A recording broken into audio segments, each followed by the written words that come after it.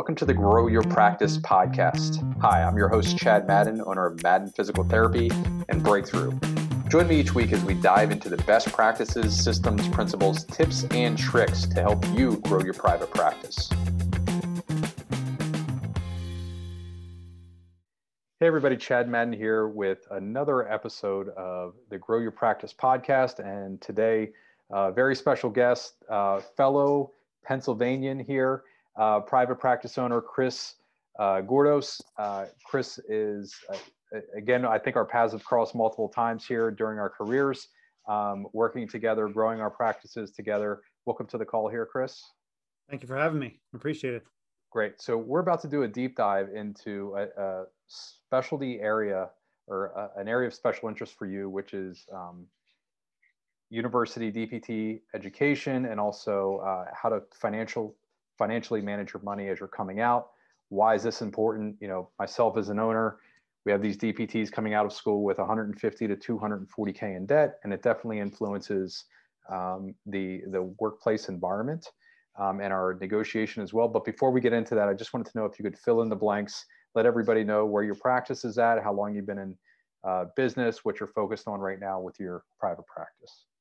Sure. So I graduated from the University of Scranton in 1997. I worked for NovaCare for a couple of years, then went to a physician-owned PT practice, went back to NovaCare, and then eventually was presented the opportunity to take over a place where there was another PT before, but the building owners, who were actually medical providers, wanted they asked me to come and take over the place. So that was in 2009. 2 days before I graduated, I got my transition and doctorate. So I opened in 2009, June 1st of 2009, with one employee, myself. And then by October, Capital Blue Cross cut our reimbursement by 50%. So that was a 25% reduction off the top. The original practice was going to call Greater Berks Physical Therapy, which was going to be the 4 providers, our initials also, GBPT. And then we were going to have 4 offices within 2 years. However, that 50% reduction, which is 25% overall, pretty much hampered that to I'm still at one office right now in 2021. I hired one of my past students, one of the people that was the initials. So Eric Parrish started with me in 2010. He was a past student of mine. And then I let him, we worked out an arrangement that he bought into the practice. Then by 2004, he was 50% ownership in there. And then we joined Breakthrough. Oh God, I'd have to look, and I probably should know this off my head. I want to say we joined the group around 2017, 18, something like that. Prior to that point in time, we were stuck, could never get over 120 visits per week. That's kind of where we were at, and it was profitable, but it wasn't growing. And then since that point in time, we kept growing and growing until right before the pandemic hit. We had our 2 busiest months in January and February. We saw 655 monthly visits, which was huge for us. So 169 weekly visits was our top. Closed for 6 weeks. Worst decision I ever made. Made the best decision we had at that point in time, but we did close for 6 weeks. Opened back up around 45 visits. We're stuck at around 85% for a while. And then back this most recent March, we saw 820, I'm going to get this wrong, 823 visits in March. So beforehand, the busiest we ever was 655. We ramped up to 183 visits in a week. So where before the pandemic, we were talking about opening another clinic and bring on a 4th PT. We have a 3rd PT right now. And we had put that all on hold. Now it's like, okay, do we start to revisit that or not? Just a little bit gun shy, just because you want to make sure there's a longer past runway to make sure that this is actually sustainable. And I know it's not just our practice. This is, across the board. When I talk to my peers, people just seem to be busier just because people have held off going and they're getting their vaccine shots and coming out. We have a waiting list for the first time ever to get into our office. We've never had to do that before. And it's kind of hard. It goes against everything I stand for of trying to get everybody within 24 to 48 hours. But I also have to get home occasionally to see my family. So that's kind of who I am. So did I answer every question? I'm sorry. Oh, you covered a lot of ground in a short period of time there. Okay. That was great. So thanks for the update there. You just hit the highest ever. I'm going to thank you for taking the time out of your busy schedule to do this, because as a treating clinician with a waiting list, I very much get that. So thank you for doing this, Chris. Oh, no problem. Great. So the one thing that you mentioned in there early in the beginning is a former student. I understand that you have had a ton of students over the years. Can you give me a ballpark of how many students you work with? About 7 years ago, I stopped counting at 100 because it just made me seem really old. So I think at the current office I'm at here, so it's 2009, I think we're right around 100 since we opened here, but that doesn't count all the ones I had in the past there. So, yeah. Okay. And that's mainly a DPT, a student DPT as they're going through, they're coming to correct. That does not do a count. clinical rotation. Correct. I don't count. We always have interns from like Penn State who are going through the kinesiology program and things like that. Just purely PT students in that count. So it's a lot. Great. So in preparation for this episode, you had sent over your 156 slide presentation. I understand you've delivered that quite a few times as well. Correct. Do you have a number there? That's a great question. I would say probably about 10 to 12, although it's been videotaped by the Philadelphia Consortium that is supposed to be available to the students out of the whole Philadelphia Consortium. I just don't know how many of them actually have watched it. Happened right around the pandemic, so some of that stuff might have gone through the cracks. But instead of having me come to each individual university, I was able to tape it for all the universities in Philadelphia. So that's Temple, Widener, University of Sciences, Philadelphia, Drexel, Arcadia. There's 7 of them. Is Newman in there? I forget, but I think there's 7 schools out of that consortium. Yeah. Great. Cool. So when you're working with a DPT, they're going through, obviously, we've all had that experience. We're working with a CI primarily on our clinical skills, our diagnostic skills as well. How do you bridge that conversation over to finance? Do you bring it up? Do you wait for them to bring it up? How do you do that? So before I started making the presentation to the university, I used to make it part of our educational program where I would just spend 2 to 3 hours at one point in time and just block it off and go over with them kind of the presentation that I created that I went and showed the universities. However, when we got busier, I don't have that opportunity at work. So I will email them what I sent to you if they're really interested. But I will allow the students kind of come up to ask me. And I would say 25% of the students have an interest in becoming owners and doing it the way we're doing it in private practice, putting patients really care first. Because they're ultimately the answer they always give me at the end is they said, how can I go about and only treat 1 to 2 patients an hour and still make a profit? It's like, well, you have to be willing to understand how much money you can make and how much that's important to you. So I always tell people, for the most part, for the first 8 years of my practice, I made less money than I did when I left the job I left, but I was the happiest I ever was. Now, the past 3 or 4 years, because of all the hard work we put in there, it has been highly profitable. But obviously, the insurance companies and all the new cuts have happened. We've seen a reduction about 4.5% on regards per patient visit, even though our total revenues have gone up. The per patient visits down by about 4.5% right now for us. Declining reimbursements, definitely one of the major trends over the last 5 years within private practice. Also declining physician referrals, nothing new. That's been in the research as well. The one thing that we've talked about here on previous podcast episodes, and I know multiple times at the summit with both Chris Redding and the late Jeff Ostrowski, is the bubble that will never burst, and that is the cost of education. Yes. So I know from my experience, DPTs that we're talking with, average is 160K or so that they're coming out of school with their DPT. That's basically a mortgage payment for the next 30 years. Can you, and I reviewed your slides and I'm in agreement with everything that you have in there. Can you talk about a little bit of the research that you've done, the surveys that you've done, what you've found, and also ultimately how you can help steer that young DPT in the right direction? So the average student that I have over all the presentations I've done is about $150,000 in debt. And so that's quite considerable. So the rule of thumb typically is 1-to-1, meaning your debt should be equal to the salary you make your first year out of school. All right. So if you're going to make $65,000-$70,000 coming out, you shouldn't have more than $65,000-$70,000 in debt. If you can do that, you'll be fine. Anything under that, and I tell all the students, if you're under that point in time, this whole debt, crisis that everybody talks about, you're fine. That doesn't apply to you. All right. Now, the people that, that you have that are $220,000 in debt, so now they're 3 times above that. You are talking, as I said, a mortgage. And one of the slides that I put in there is in regards to whatever you do, if you are currently dating another PT that's in the same things, think about breaking up and finding a new relationship, and I kind of say that half-heartedly, but you need to have those honest conversations with your partners, because if you have 2 PT students that fall in love and each one's $150,000 debt, now you're $300,000 in debt. I don't know how you ever dig out of that hole and have family and raise children and stuff like that. And obviously you can. And there's a book that I mentioned in there, which I know you're a fan of, is the Ryan Holiday, Obstacles the Way. And I tell all the students that this is the biggest obstacle you're going to face. And if you can figure out how to get over this, under it, through it, however you want to talk about it, that this will prepare you for any other obstacle that you're going to face later on, and allow you to say, hey, I can do this. I'm going to be successful.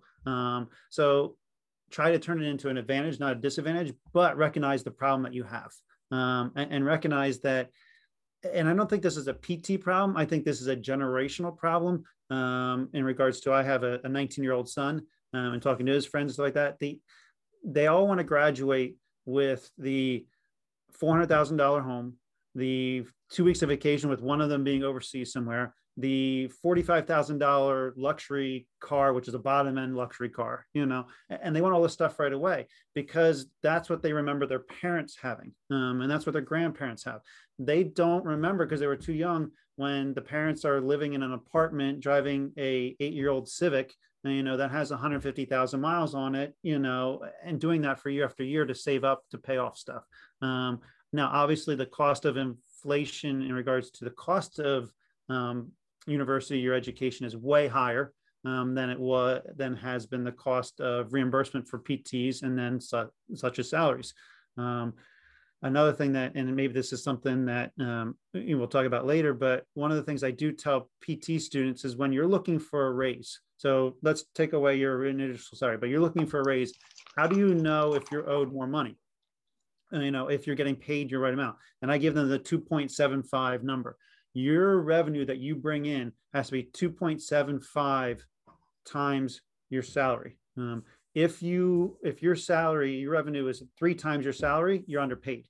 Now, if your revenue you're bringing in is only 2 times your salary, please do not go to your bosses and bring that up, and don't let them know that they're overpaying you. All right. But that's the average cost in the medical field, is 2.75. So when you figure that out, that's a lot of revenue that you have to bring in, and a lot of patients that you have to see. So that sometimes puts to them a certain perspective of why they're getting paid what they're getting paid. And obviously a new grad is not going to get paid more than an experienced therapist, because experienced therapists can see a little bit more and do a little better. And just for full disclosure, and I tell my students, I do at the presentation, my salary currently right now, and my business partner's salary, the 2 co-owners of the business, we pay ourselves $70,000 a year. That's it. That's what we pay.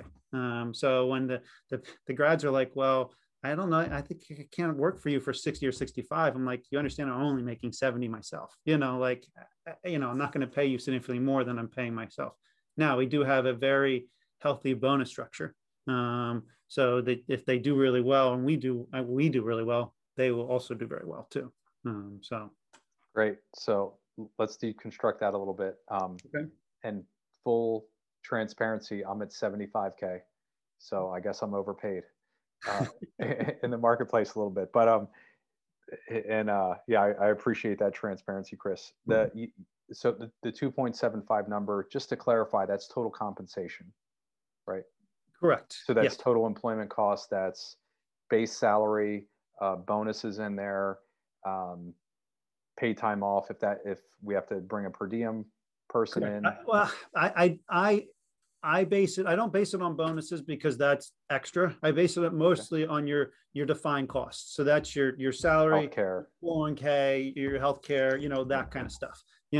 the cost to bring in a replacement person, it probably figures in there somewhere, but I haven't delved into that deep. But that's a general thing. I said the bonuses I don't ever figure, because bonuses are what they are. They're extra. That means you've done really well, and you definitely have exceeded that number.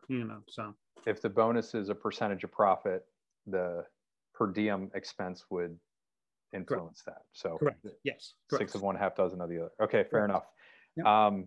Great. So some other things that you brought up in there is and by the way, I have an almost 18-year-old going through the same exact thing. At first of many for me. And luckily I stopped at 3, Chad. So yeah. Quitter. Yeah, absolutely. I'm okay with that. You can label me that. That's fine. No worries. But the exactly what you said, and I can remember. It seems like yesterday. Living in the 2-bedroom apartment. Well, I can remember living in the 1-bedroom apartment. Driving it wasn't a Civic for me. It was an old Saturn. With seats were all stained and falling apart, and just in constant disarray and maintenance. Just being flat broke, 100% broke. And they, outside of our oldest, there is absolutely zero memory of that at all. So it was like, this is the way that things always are. Mm-hmm. So when you're talking to that young DPT, here's what I found, and I want to get your viewpoint on this as well. They bought into a dream, right? I want to help. I'm going to the university, 7 years at $50K, which I think might be an underestimate. We'll see if the pandemic changes tuitions at all. But on the other side, my guess is not. No. But 7 times 50K is $350,000 in total expenses.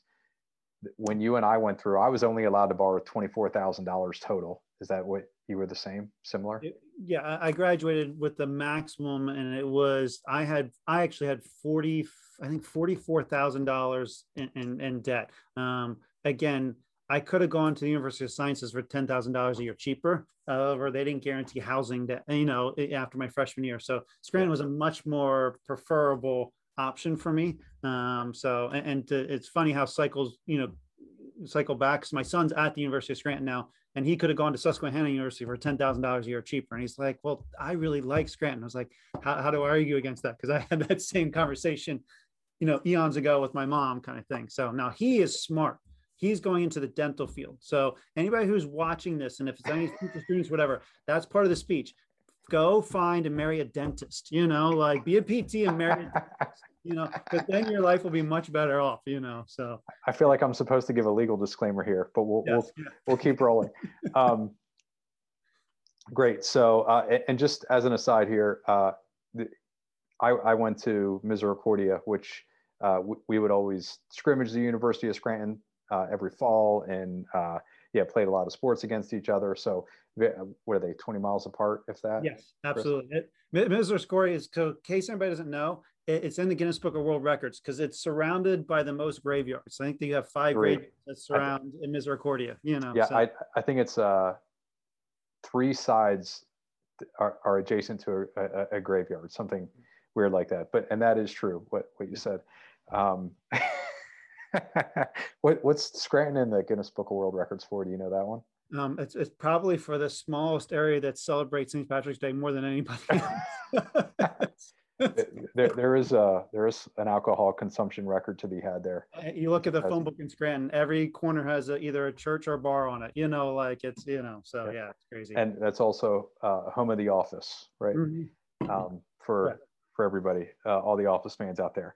Okay, so today, DPT student coming through, I bought into the idea that, hey, $350,000, I'm going to come out of school with this amazing education, high quality of care that's going to be extremely valuable in the marketplace. Just last spring, we had, maybe I'm lying to you. It was pre-pandemic. We had 17 LVC graduating DPTs in my office. We did a whiteboard session. I recorded it, and they were just floored that they had never heard of declining reimbursements, didn't understand how direct access laws work. They were just very naive. And, they're looking at association figures, which I happened to look at yesterday. The average position being posted right now is $50, or I'm sorry, this was like a career builder or salary.com, but I was looking at PT's average wage was $50 an hour.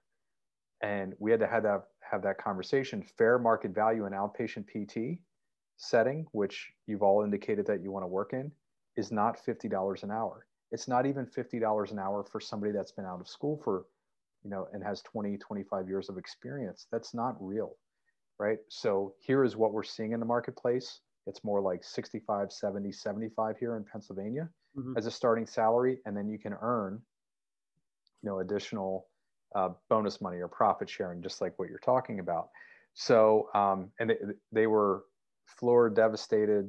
How am I going to do that? I don't understand how I'm going to take care of my student loan and then also have living expenses. Do I have to live with my parents? Now that's kind of embarrassing. I'm a doctor of PT and now I have to live with my parents. What does that look like for me? So how do you break the news to them gently and then set them about on a path of good guidance? So in the presentation, and I'll do it here at the work if a student's really interested, I do a budget spreadsheet. Here's how much you're going to make. All right.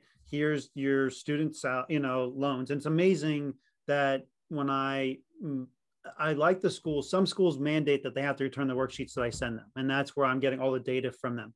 Other schools make it optional. Well, it's much more applicable if everybody fills it out, even if you have zero loans, And so on there, I have them list everything down: housing, housing costs, utilities, car payments, entertainment for the year, clothing, food, vacations, and list all that stuff. And it's amazing how many of them, when they're going through this, and they'll come and tell me, they're like, I had no idea how much I owed. I have no idea what my interest rates are because I'm making them look that up. No idea when I have to start paying it back.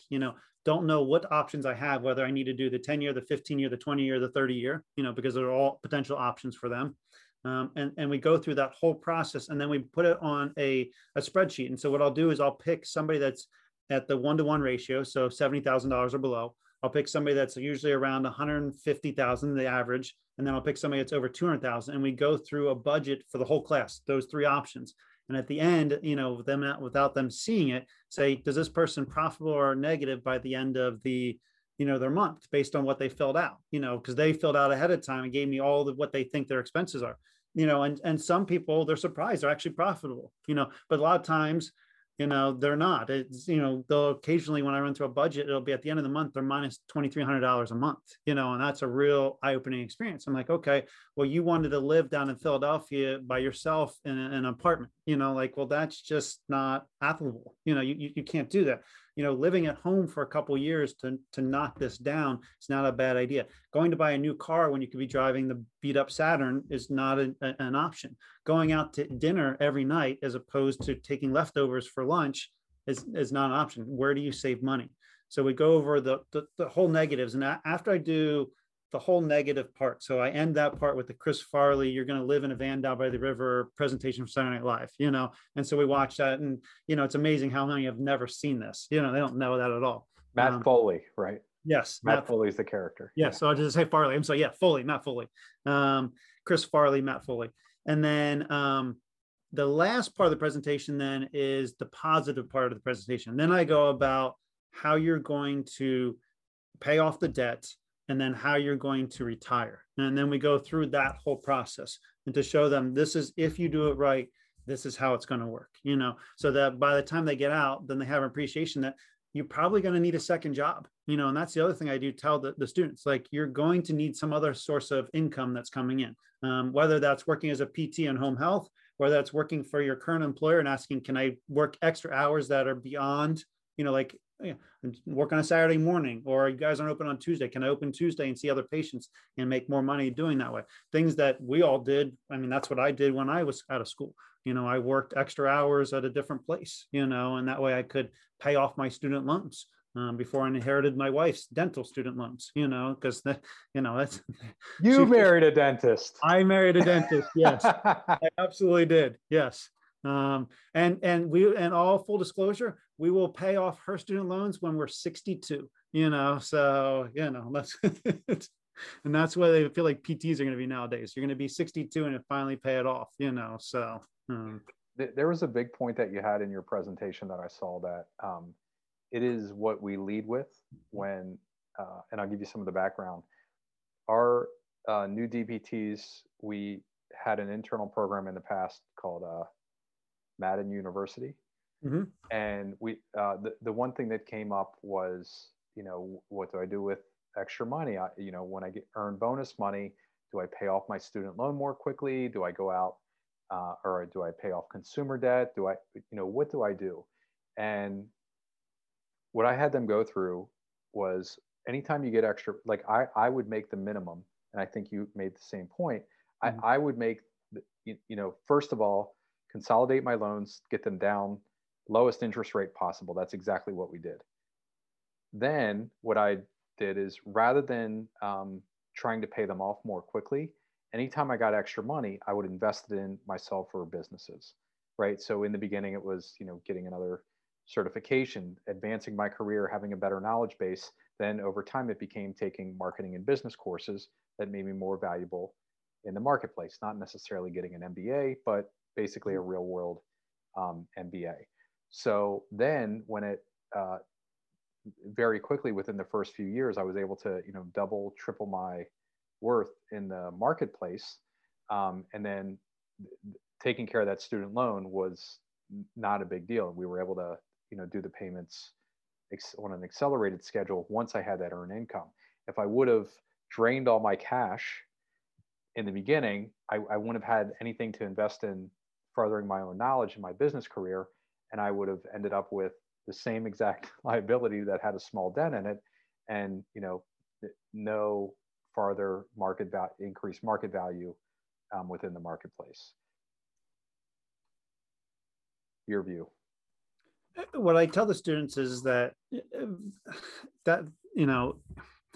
you have to know there's two personalities. So there is the Dr. Spock personality, and there's the puppy personality. All right. And you have to know who you are. All right. So if you're the Dr. Spock personality, your interest rates on your loans are historic lows still at this point in time. So if you can lock it in and it's at 3%, 4%, because, luckily most of them are not at 7-8%. Now some still are, it just depends on where you got your loans from. So if you can lock it in at 3, 4, 5%, then logically it says pay the bare minimum on it and use that extra money to invest in either your education to make yourself more profitable or to invest for retirement, because 65% of all the money you're going to earn for retirement is in the first 10 years of working, and typically in your 20s, so it depends on how late you want to work.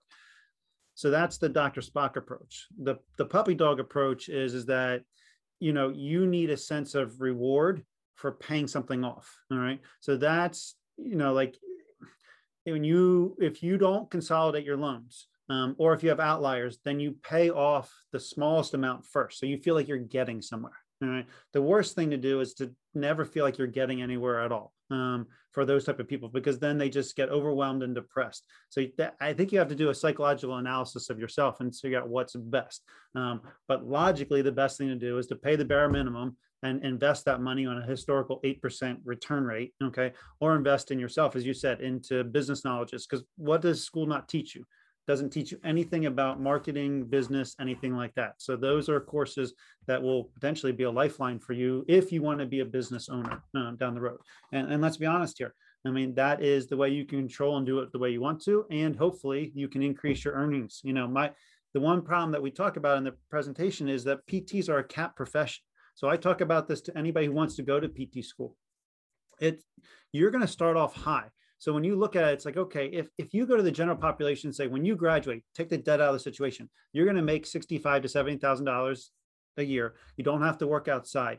If you work in an outpatient setting, you may not have to work weekends. You don't have to work holidays. You're going to have to work 13-hour shifts. There's positive and negatives, but you're going to make that kind of money. And that's your starting salary. And people are like, well, sign me up for that. Well, the problem is it's a cap profession. Find me the PTs who are making more than 85. So you may start at 60, but your whole career, like the top you're going to make is 85. Whereas like say a teaching profession, they get paid low to start off. They may only get 35 or 40. By the time a teacher retires, they're making $100,000. Like they can triple their salary by the time they're done. You can't triple a PT salary. There's no PTs aren't making, if you're not a business owner, you're not going from 60 to 180,000 by the end of your career. It doesn't happen. So, you have to understand that coming out of school right away. Yeah, that's a very fair point there, Chris. The thing that I always bring up is how much more does Capital Blue Cross or Highmark, how much more do they give us for the therapist that has 25 years of experience? Zero. It's still a time code, and we're reimbursed the same exact way. The other thing that I want to ask you, as a practice owner, how do you juggle? How do you have the conversations with the young DPT that's coming in, and you don't have to use any, don't want you to get yourself in trouble, violate any confidentiality, but I get to have these conversations frequently where DPT will come in with an unrealistic expectation of what they're worth in the marketplace. Their friend just got a traveling job for $45 an hour, and they're coming in with, hey, I'm $80K. How do you have that conversation with a DPT to set the right expectations without sounding like a jerk? So one of the best advices ever given to me when I was coming out looking for a job, and I tell this to students too, is that don't take the job that pays you the most. Now, if you find your dream job and it pays you the most, well, then you've hit the jackpot. Okay. But the reason why it typically pays the most is because it's not that advantageous of a job, meaning they have to pay more to attract somebody there to work. So either the setting's not right, the location's not right, your hours aren't great. There's something that typically is not what we consider to be desirable. And what happens is you take that type of job and now you're stuck in that job, and it's psychologically very hard to take a pay cut to go to the job that you want to do. Now look around, the jobs that you want. So you want to work at a place where you can deliver high quality care. You don't want to be seeing 6 patients every hour. That's not what you want to do. Well, no. Do you want to actually put your hands on a patient and manually make them better? Well, yes. Well, here's the numbers. You tell me how much I can pay you. Let's reverse roles. How do you want me to do that?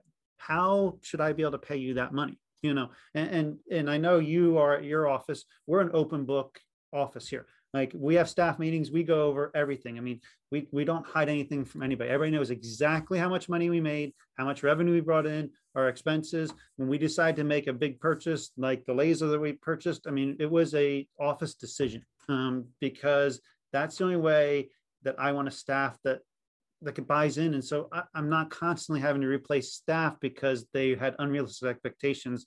They know what's going to happen, up front. So when we hired our third therapist, she had been an aide for us, was never, ever coming back to our area to work because, it's the middle of central Pennsylvania. I mean, who wants to work and live in central Pennsylvania? Nobody wants to live there, minus the cost of living, the great people, the, change of seasons, but all that, whoever wants to live in that kind of stuff, So she came back, she took less money. She was working for a large corporation. I'm not going to name who they are, but a very large corporation where she was seeing by herself 100 to 120 visits a week, mostly Spanish speaking, where she was doing evaluations and treating people at exactly the same time, not delivering any type of quality of care. And so when she's having a bad day here, and I'll pull her aside and go, you want to go back there? And it immediately changes her opinion right away. And she's able to make suggestions. She's able to treat the type of patients. And she says, hey, can I take extra time to treat this patient? Absolutely. Now, can we do that all the time? The answer is no, but she'll tell you, I mean, she's happier than she's ever been. And now she's making more money than she was there because, we're in the profit sharing and stuff like that. So, but I think that's what you have to do ahead of time. You really have to just lay it all out as a business owner and say, if you don't tell people how well you're doing, right, and they see you driving the luxury car and living in a nice home, and you're cutting out of work by 2:00 every day because they don't realize what you did, the first 20 years you started the practice, then they'll say, well, God, they're making all this money off of me. They can afford to pay me more, So I think that's the best way to combat that, is just be open, front, up, honest, and show them this is exactly how much money we're making, so. Yeah, perfect, Chris. Yeah, and I'll agree on your latter point, for sure. We So some of the things I wanted to tease out of there, the open book, the principles that you're talking about there, that's the Jack Stack great game of business, where you're sharing, here's our income, here's our expenses. The biggest things that we've seen just from doing that is the clinician rarely accounts for, they see what they're billing out. So, we're billing out $200, $300 a visit, which is an arbitrary number. Correct. They don't look at what's coming in, right? So you're making $50 every 10 minutes off of me, right? But they're not looking at what is actually coming in, or if we have a capped insurance that only pays, $50 a visit or something like that. They don't see that. They also, the thing that surprises them the most is that we have to pay other staff that is not clinical, namely billing and reception and marketing. And they're like, oh, I never really thought about that. I just thought, that I walked in and I did my thing and everything else was taken care of for free. So there are some of the insights that come out of that. Is there anything else that you do? Like, I'll ask a simple one. How often are you doing raises? Do you correlate it with reimbursements? It sounds like you have a pretty generous profit sharing bonus program based, you're sharing a percentage of your profit. How are you thinking about raises or cuts, or how do you maintain 12 years in, you probably have had this by now. How do you maintain fair market value for your compensation for your team? I would say we're probably below fair market value for our ancillary staff in regards to their salary. Base pay. Base pay. Yep. Correct. Where we make it up for is they know the better we do that they're getting reimbursed, so with the bonus structure. Right. So that's how we do that. I always, and I tell people in interviews and everything like that, salaries are relatively set. Raises are definitely not a given. You went above and beyond, if Eric and I haven't changed our salary in, since 2010, the odds of you getting your salary changed are probably pretty low, but we still have to take that into account. So I think my office manager, in all full disclosure, I don't think she had a raise for like 5 years. And then finally last year she sat down and said, it's time. We looked at it and we're like, yep, it's time, but it's not like, okay, we're just going to give you that quarter, that 50 cents, that dollar, and I had it the other way around. I was the employee for a physician-owned practice. I knew how much money they were making. I was seeing the books and stuff like that. And the one year they came to me and they said, you're getting a 34-cent raise, but your healthcare that you're going to pay for is extra 33 cents. So essentially you're getting a penny an hour raise. I'm like, it was the dumbest thing they could have ever done. It took me, it would have been just better if you as the employer come and said, your healthcare has gone up so much that, we're not going to make you pay anymore, but you're not going to get a raise. That sounds so much better than saying we're essentially, giving you a penny an hour raise, it doesn't look well. It doesn't sit well, kind of thing, $20 a year. They probably would have been better just handing you a $20 bill and not saying anything. Correct. But I think that most of the employees don't look at it that way. They're like, oh, great, I'm getting a 34-cent raise. Okay, perfect. This is how much more money I'm making. It's in the grand scheme of things, it's how much are you taking home, so. Very fair. Any other big points that you make when you're talking about the cost of education and giving young DPTs direction over the course of their career financially? One thing I definitely talk about, and this is not a PT thing, this is a generational thing, and this is the rich dad, poor dad thing, is what is an asset and what is a liability. And we talk about that. Okay. So most of your books that you have, I have a lot of my same shelf. Right. But the idea of, and I'll ask them, in the class, after we go over what an asset and what a liability is, I'll ask them, what is your education? And then they really sit there and pause and think, and I tell them that it should be an asset, but it takes a long time to become an asset. Now, what's really interesting is that to tell them, it's like, okay, you move in this neighborhood. So you buy this $250,000, $300,000 house, and next to you is the guy who works at the local battery factory. And the other side of you is the plumber. And the other side is, and these, neighbors didn't go through 7 years of school, and they're living the same place as you. How is that possible? Well, because they don't have a mountain of debt, so even though their salary is less, it takes you until you're in your 50s or 60s to finally catch up and pass a person who didn't have any of that. Now, if you're lucky enough that either because of athletic wise, well, as Warren Buffett says, a genetic lottery. Did you win it with athletic ability? Did you win it because you were, very smart? Are you born into the right family? And if you're at that person who you don't have a lot of debt, then PT is going to be easy, and you'll be able to work in the place that you want to and be very happy. It's the hard part is those students that have the $220,000 in debt, because it's really hard. So yeah, and as I said, I've worked with some of those PTs, and if you lay it all out for them and understand it's a long road and they're not going to be able to do it right away, but they still need to pay themselves first. They still need to invest so that they can eventually have that idea of they can retire and get ahead, so. Yeah, very fair. Do you want to, hiring the fourth PT, do you want to do that recorded, or do you want me to, we can end the episode? No. You can go ahead. Great. So huge jump, right? 655, I think you said, to 800 plus. Yes, correct. Okay. So we went actually from January, saw 502, February because of snow, because it is central Pennsylvania. So it does snow occasionally. Don't be surprised by this, that we saw only 485, and then we went to 823. So it went from being like, okay, we're barely making a profit to, I don't know where to put anybody, it was a snap of a finger kind of thing for us, so. Very fair. So when did you hire the third PT? We hired the third PT and not trying to promote your stuff right when we were ready. And it was actually called Product X back then, right before we were going to do Growth X, because it's like, okay, we're going to spend this money to go and take the next level of marketing to try to bring in. We need to have somebody prepared. And what's interesting is the person we brought in, I said, was a past aide of ours, and she loves Parkinson's and chronic pain and gait and balance issues. So we're like, great, we're going to bring somebody in that can do all that stuff.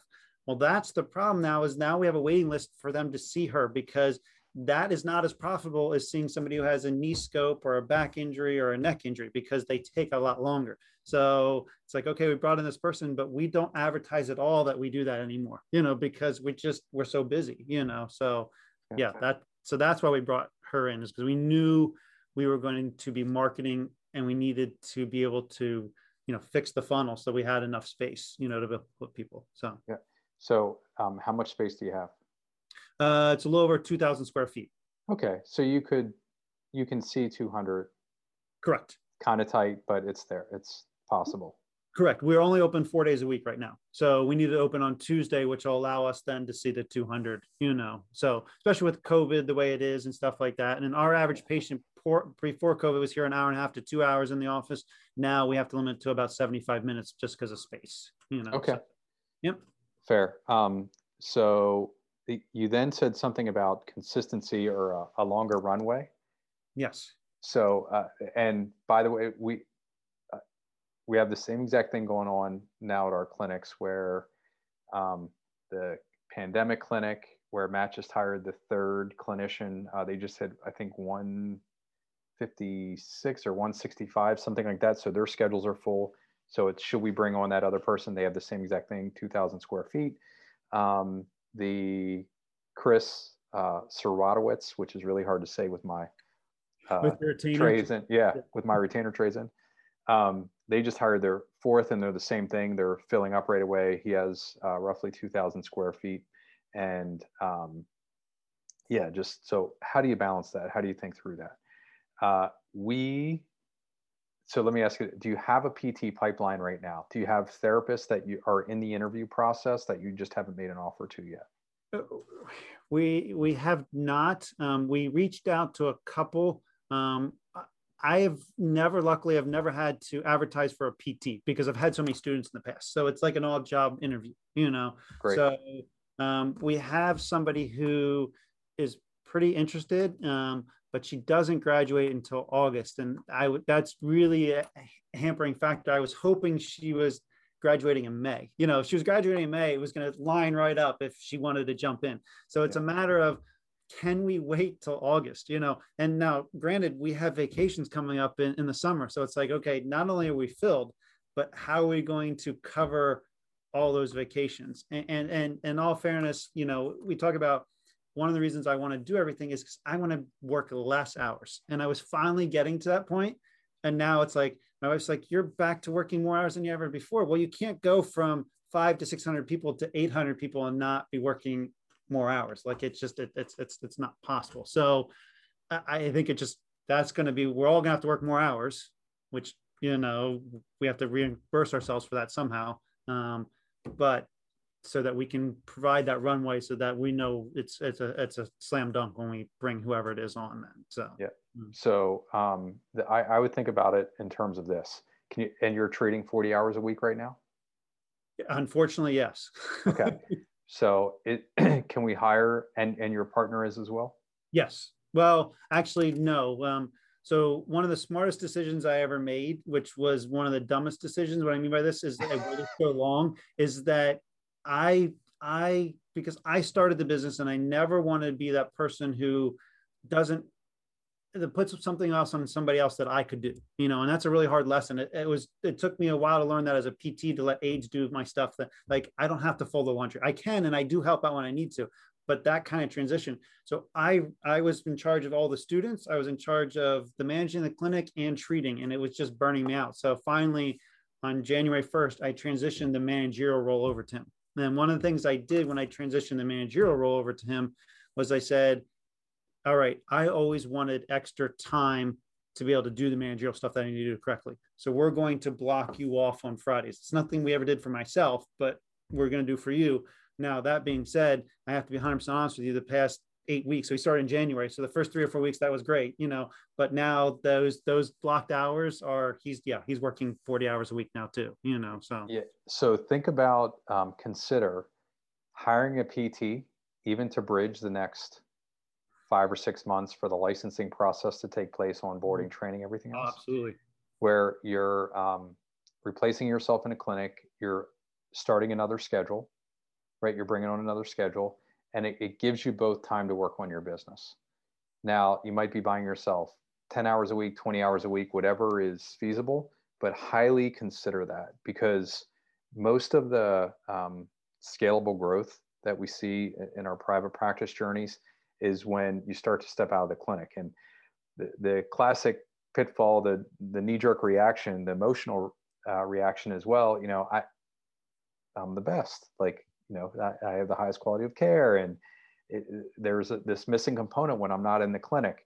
And oddly, most of the time that you do that, you hit records as you start to back away, if you've done solid job training. So it also exposes, Chris, where if you have any processes or systems that are broken anywhere, it'll expose it when you step away. Because right now, if you're there, you might be able to breathe life into some systems and processes in a way where if you just step back and now you're in your office for 10 hours a week, breaking down metrics, working on personnel, working on training, corrective actions within your business, it's going to help expose those. Does that make sense? Oh, absolutely. To really your point for everybody who's watching, I knew, and you can tell this to the young PTs, and I tell my young PTs and my patients, when I first got out of school, it always frustrated me that people didn't want to work with me. They wanted to work with the other PTs because that's who they knew. And it's like, I can't wait until I can become that PT that everybody wants to see. And that is a curse, because now it's like, I can't get away because everybody, and my business partners the same way. It's like, we have these people that only want to see us, and it's like, I don't have room to put a new patient. I don't have room to schedule an interview because everybody wants to see just us. So it's like, it's a curse. It's almost be better if I wasn't as good as what I did, but that's not what you want. I mean, you want to be helping people, but yeah, it's a double-edged sword. You want to be good, but once you're good, then it's hard to pull yourself out, so. Yeah, it's like my 9-year-old son saying that he wants to start shaving. When can you start shaving? I always say, be careful what you ask for. Right? Yes, absolutely. So you're considering hiring the 4th PT. Other than that runway, and probably what you're saying there is you're looking for consistency in marketing, and can you really maintain this Correct. demand for your services? Right. The logical question is, what do you have to do what did you do to create the demand for the services, and what do you have to do moving forward to continue to increase that demand? Right. So in regards to pre-pandemic, it seemed a more steady build up that it seemed like, okay, this is going to make sense that we were going to look to open another office, or bring in that fourth P, and we had scheduled that out. With the pandemic, because that put everything on hold, and the jump changed so quickly. So is the jump because of all the marketing and everything we're doing? So what's different now? Well, we have two funnels as opposed to one. So we're doing a knee and a shoulder workshop.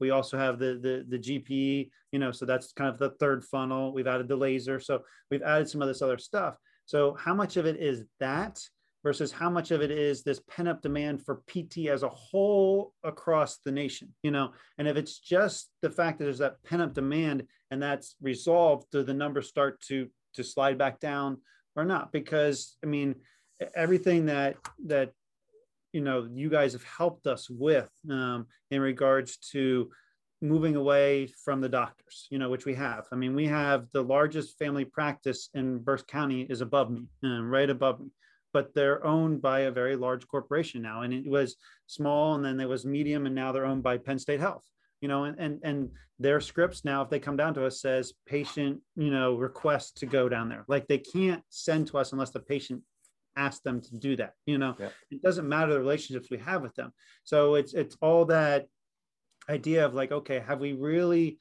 built it up to the point where that's going to continue? And I mean, we've been doing the Product X, Growth X, platform, and it's very successful, but we switched from the low back because that kind of died down, and just making sure that doesn't die down with the, it's one of those things it's the self-limiting beliefs, that, and it's the long history of 2009 to before we did the marketing stuff where we were stuck. Like, we never got above 120, like it just never happened. And then we took that next step, and we're ready to take the next step. The pandemic hits. And so now you kind of go into that protective shell. Like, okay, I need to protect what I have. And when we hire somebody, and it's what I tell everybody, we're a family. Like, I am not letting somebody go. Like, you're firing yourself, essentially, meaning you're not doing the work that needs to be done. You're not showing up, whatever. I don't want to hire somebody, and then, you're part of my family. I say, okay, we didn't stay busy enough, and I have to let you go through no fault of your own, through my fault. Like, and I think that's the hard part for me, is that I can't do that. And it's not just hiring that person.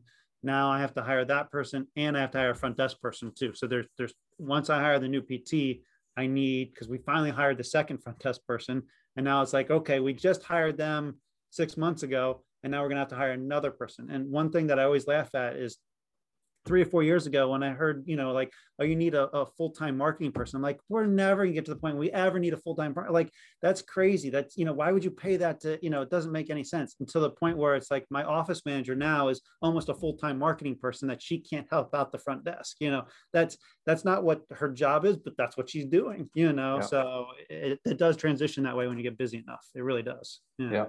You definitely have to, as you scale personnel, so as you bring in more clinicians, definitely a good idea to scale and expand your marketing reach as well. All right, a couple things on that. One is you tied in there, Chris. Marketplace pandemic responses are going to be, the seventh wave or whatever number we're on now. I heard an excellent comment from Reid Hoffman, founder of LinkedIn, mm-hmm. and the Masters of Scale podcast. I believe the interview was there, but he has talked about, if you look at the progression, every hiccup, speed bump has been a smaller repercussion as we've gone along here to that initial response. So, do we take another step back? There's no guarantee that that doesn't happen, but there's pretty good indication now that, especially as more and more people are feeling comfortable leaving their house, vaccinated, whatever is going on there, right? That they're all trends are in the right direction. Is there pent-up demand? Absolutely, but it's, can we continue to ride that wave? The way that we're looking at it, because we're in the very much the same boat, is okay. Now all of our teams are busy and full. How can we continue to capture this market demand and reproduce it in the future? The key is for us. There's 3 places you can get new patients. You talked about the referral sources in your area already. That's, hit home. It's hit your same building, right? And we compete with Penn State and UPMC and everybody here, same as you. Yep. So the only two other places we can go are past patients.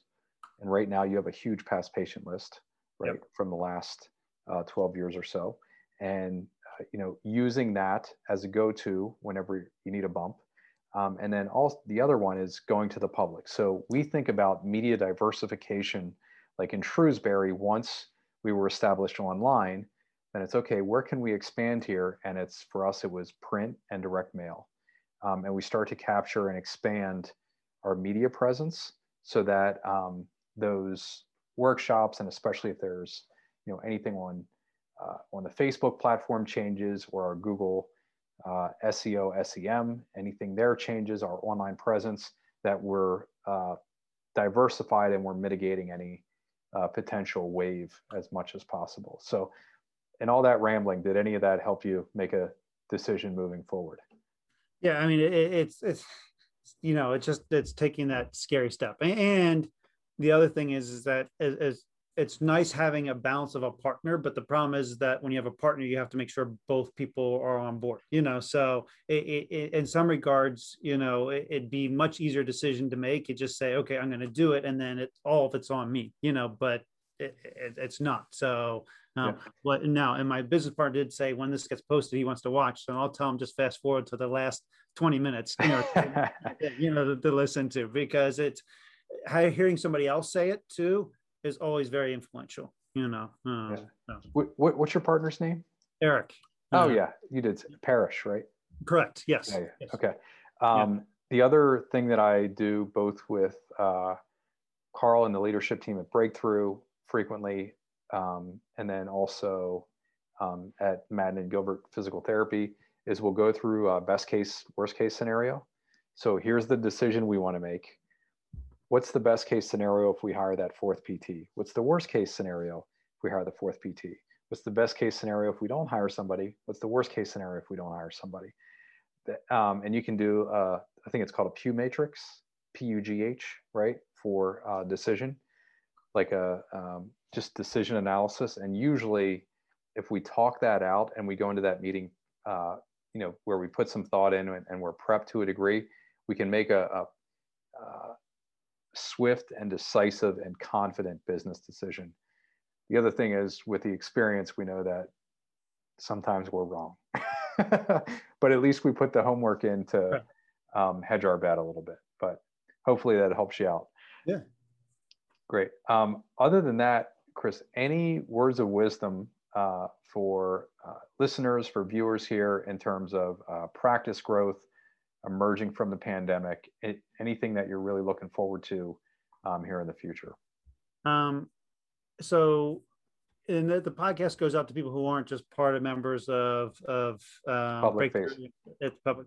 So one of the concerns my business partner always has, and it's a funny positive concern, is anytime I go to, and I can't wait till we can do these things in person again, by the way, but anytime we go to a quarterly thing, I always come back spending more money and doing something. And everything we have done has increased revenue, whether it was adding the stop pain, and we're talking some little things, whether it's going and doing the manual courses with Dan Neff, whether it's adding the laser, whether it's adding another funnel, like any of that stuff have all been scary steps. I always tell people with our business partnership, I am frugal. My business partner is cheap, and there is a difference. Okay. And we say that to patients, so he knows that and stuff like that. We'll go to Target and to buy a piece of furniture, and we'll argue that people actually thought we were a couple, because of our arguing over a $80 lamp or whatever that we're buying for the office.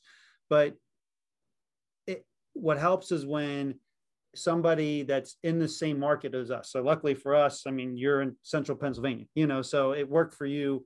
That made an easy sell for my business partner, because I was always the one that was looking for ways to advance and do that kind of stuff. And he's from the Midwest, so he's a little bit more conservative in regards to that. Not that we're on the East Coast here, or that, we're not out in California where they're willing to do whatever they want, kind of thing. But, listen to the experts who have done it before. And I mean, you guys haven't steered us wrong in anything. Not that there isn't changes in work. And one of the things that we have a great coach, our coach is Connor, that he helps us and pushes us and stuff like that. But one thing I promised Connor the first time I met him is I said, you'll never hear me say, but we're different, and I've never said that to him, because every situation is different, but there is commonalities you can find in any practice, whether you're in Texas and California, Oregon, New York. There's certain things that are just consistent across the board. Such things as we talk about today is the student debt is consistent across the board. Now it's probably a little bit less down in the South because the tuition is cheaper. I mean, when we're talking these, and this is when I talk to the students as a whole, when you look at the debt pandemic for student loans, the reason why there isn't a bigger issue to that is because you understand that 88% of the people who graduate with student loans are less than $40,000. So that means there's only 12% that are more than that $40,000. So it's not as a big of deal to the large general population. And how many people never go to college? So there's so many people like, this is not a big deal. For our profession, it's a big deal, but that's across the nation. So there's truths that definitely doesn't matter what practice you're in. If you have 10 practices, one practice is just opening up and open for 25 years, that are consistent throughout. And I think the one thing that we really miss as private practice owners is the marketing aspect. We can be really good at what we do, develop those relationships with our past patients and the local physicians. But if we're not out there actively seeking more and more new patients, and that was the biggest criticism, the biggest reason why we joined, through the marketing company, was because we couldn't attract new people. We were doing a great job of bringing back everybody who knew, liked, and trusted us, but we couldn't get those new people, and that's the key. So the next option after we open up bring the fourth PT in is then maybe revisiting opening that another office, because if it's far enough but close enough away, you have some of those people that are in the middle that you kind of be able to market to that can go both ways, so I think that would be the key. Yeah, we have a whole process around that too. I can help you with that. But Chris, thank you so much for being on here. Also, thank you for the work that you're doing with the universities, at least here in Pennsylvania and the adjacent states, in terms of helping DPT students. I know you've have invested a ton of time advancing the profession through the next generation of physical therapists. So thanks for being here again. I know you're busy. This is awesome, man. I appreciate it. Thank you so much.